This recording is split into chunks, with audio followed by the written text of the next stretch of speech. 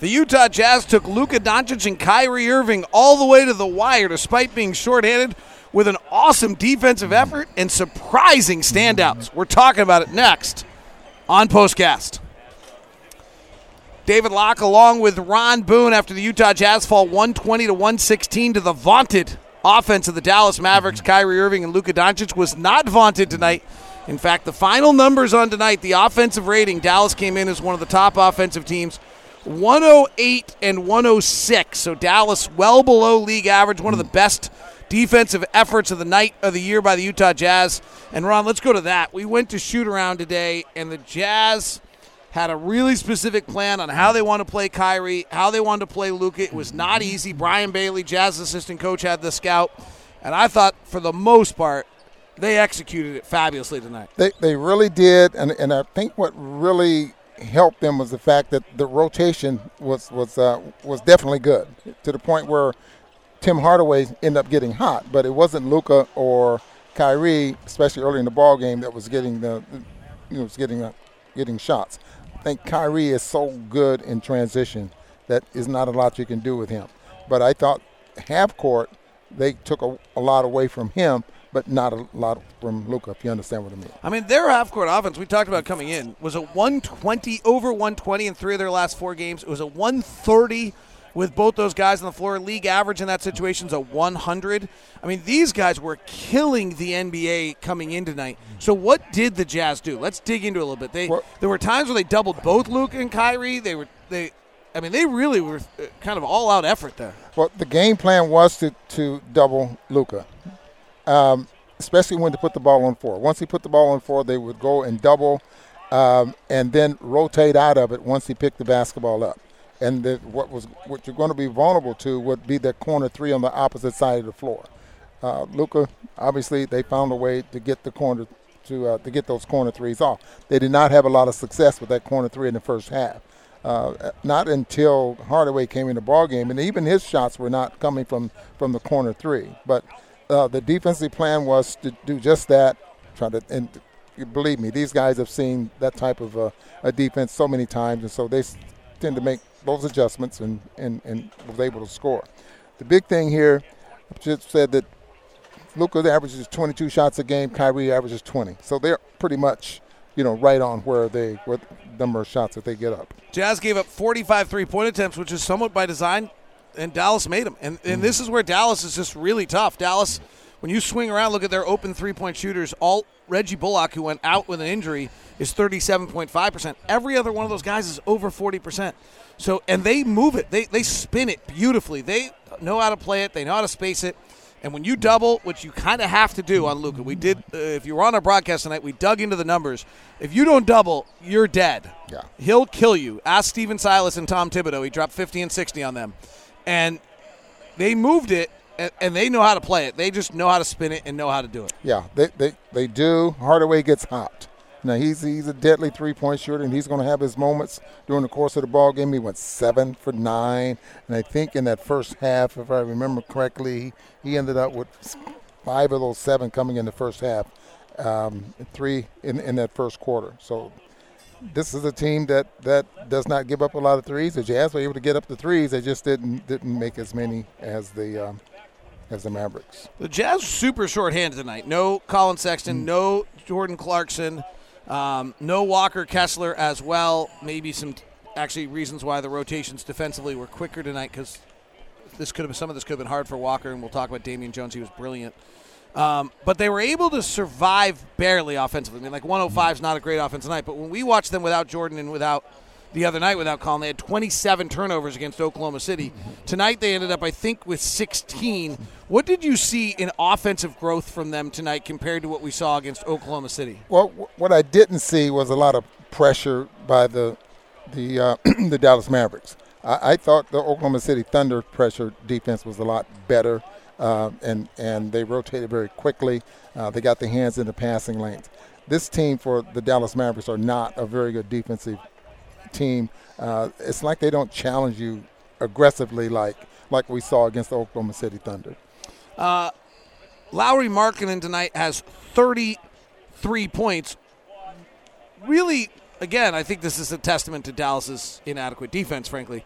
like without anyone else on the floor. Like there's not another guy on the floor that would be expected to be scoring. For Lowry to power through for 33 tonight, it's pretty impressive. Yeah, it wasn't like they were making a big effort to keep him from getting the basketball or taking it out of his hands or anything like that.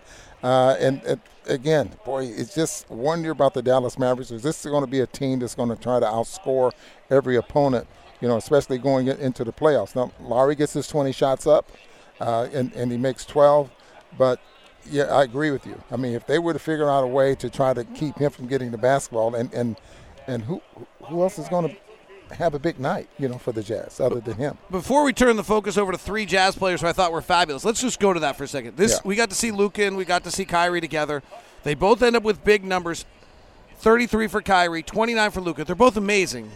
But, what do you think of this? What we just watched, what do you think of that roster construction? What do you think of that team? You're talking about the Dallas Mavericks. Yeah. I think this is a team that can score. I think that they're going to have a tough time. They don't have a rim protector, and so it's going to be awfully difficult. They average, 3 block shots a ball game or something like that, so they don't have anybody protecting the rim. So without a good defensive scheme against their opponents, as powerful as their offense is concerned, I don't see it. I really don't. Interesting. We'll see as they get closer. All right, let's talk about some of our stalwarts. Chat room wants to really talk about the Chris Dunn non-overturn. But let's talk about some of our stalwarts first. Damian Jones, I thought, showed some defensive prowess and foot movement and on the floor against Luka and some things that I didn't know he could do that if I'm the Jazz, just saw, I'm pretty interested. He's under contract next year. That to me looked like a viable backup center in the NBA. I thought he did a lot of things tonight. Well, we have to see a little bit more of him. How reliable can he be? What kind of minutes would he need? I totally agree. Footwork was very, very good defending Luka out there on the floor. And, he does rebound very well. I mean, I think he can block shots there as well. But offensively, you have to keep him closer to the basket. He did knock down a 3. But I don't know. We'll just have to wait and see what the Jazz have and who's going to be competing for that spot next year. All right, Chris Dunn continues on his 10-day contract. 11 points, 8 rebounds, 5 assists tonight. He had a steal. I thought he had 2, actually. What did you see out of Chris Dunn? I'm still trying to figure out why he's been moved around. 39% shooting from the field, 30% shooting from 3 for his career. I'm not talking about a starter or a guy that has a – I'm just thinking about, is he a rotation player? I think on some teams he can be. Can the shooting get better? I think the type of shots that he's taking now, I don't know what he was taking before. His field goal percentage could definitely be as good. But his playmaking ability, does he have it? And defense. I think his defense is pretty good. His defense has been his calling card his entire career. You bring up a question I don't actually know the answer to. How is he? He got some assists tonight. Does he set up his teammates? Is he making plays that are getting guys baskets? And that's another thing. You come to a team, you're on a 10-day contract. You're trying not to make any mistakes, and you're also trying to play the game plan. You're trying to stick with that. And maybe sometimes you don't get into playing your game to where you could set up guys and get them to basketball, that kind of thing. If he was under contract and playing comfortable, maybe we see a little bit different done. Right. But right now, I think he's trying not to make mistakes, and he's signed for the rest of the year. He's still on a 10-day. 10 days. Yeah. So but. All right, Talen Horton-Tucker, 33 minutes tonight, and the number 5 turnovers again. I mean, he's trying to take that control. I think those 5 was in the first half, too. Oh, interesting. So I don't think he had one in the second half. He just really, actually, I thought, kind of took over the game a little bit with his power and taking Tim Hardaway Jr. to the rack and lowering the shoulder on him and making a bunch of plays. I thought he was super impressive. I thought this was as good a game as Talen's played as a point guard for the Jazz. 21.6 rebounds, 4 assists tonight. I totally agree with you. I totally agree with that. All right, let's give out our stars. I think it's probably 2 of those 3, but though Lowry, pretty hard not to give Lowry 33.6 rebounds, 2 assists, 2 steals, and a block tonight. I have a hard time not giving him one. I'd like to pay a little tribute to Damian Jones. I'd like to pay a little tribute to Chris Dunn. I'd like to pay a little tribute to Talen Horton-Tucker. I'm going to – boy, I don't know. You almost have to go with Tucker in Markkanen. Even though those guys played well, I mean, 23 minutes there for Jones, and Dunn with 23, 24 minutes there as well. I mean, they were very effective. Can I go Markkanen and Jones while you go Markkanen and THT? Let's do it. Okay. No.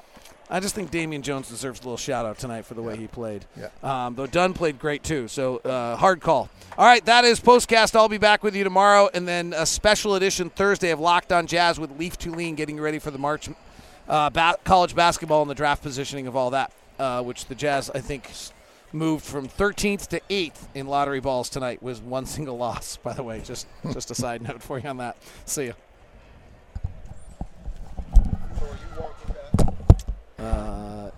Yeah, probably.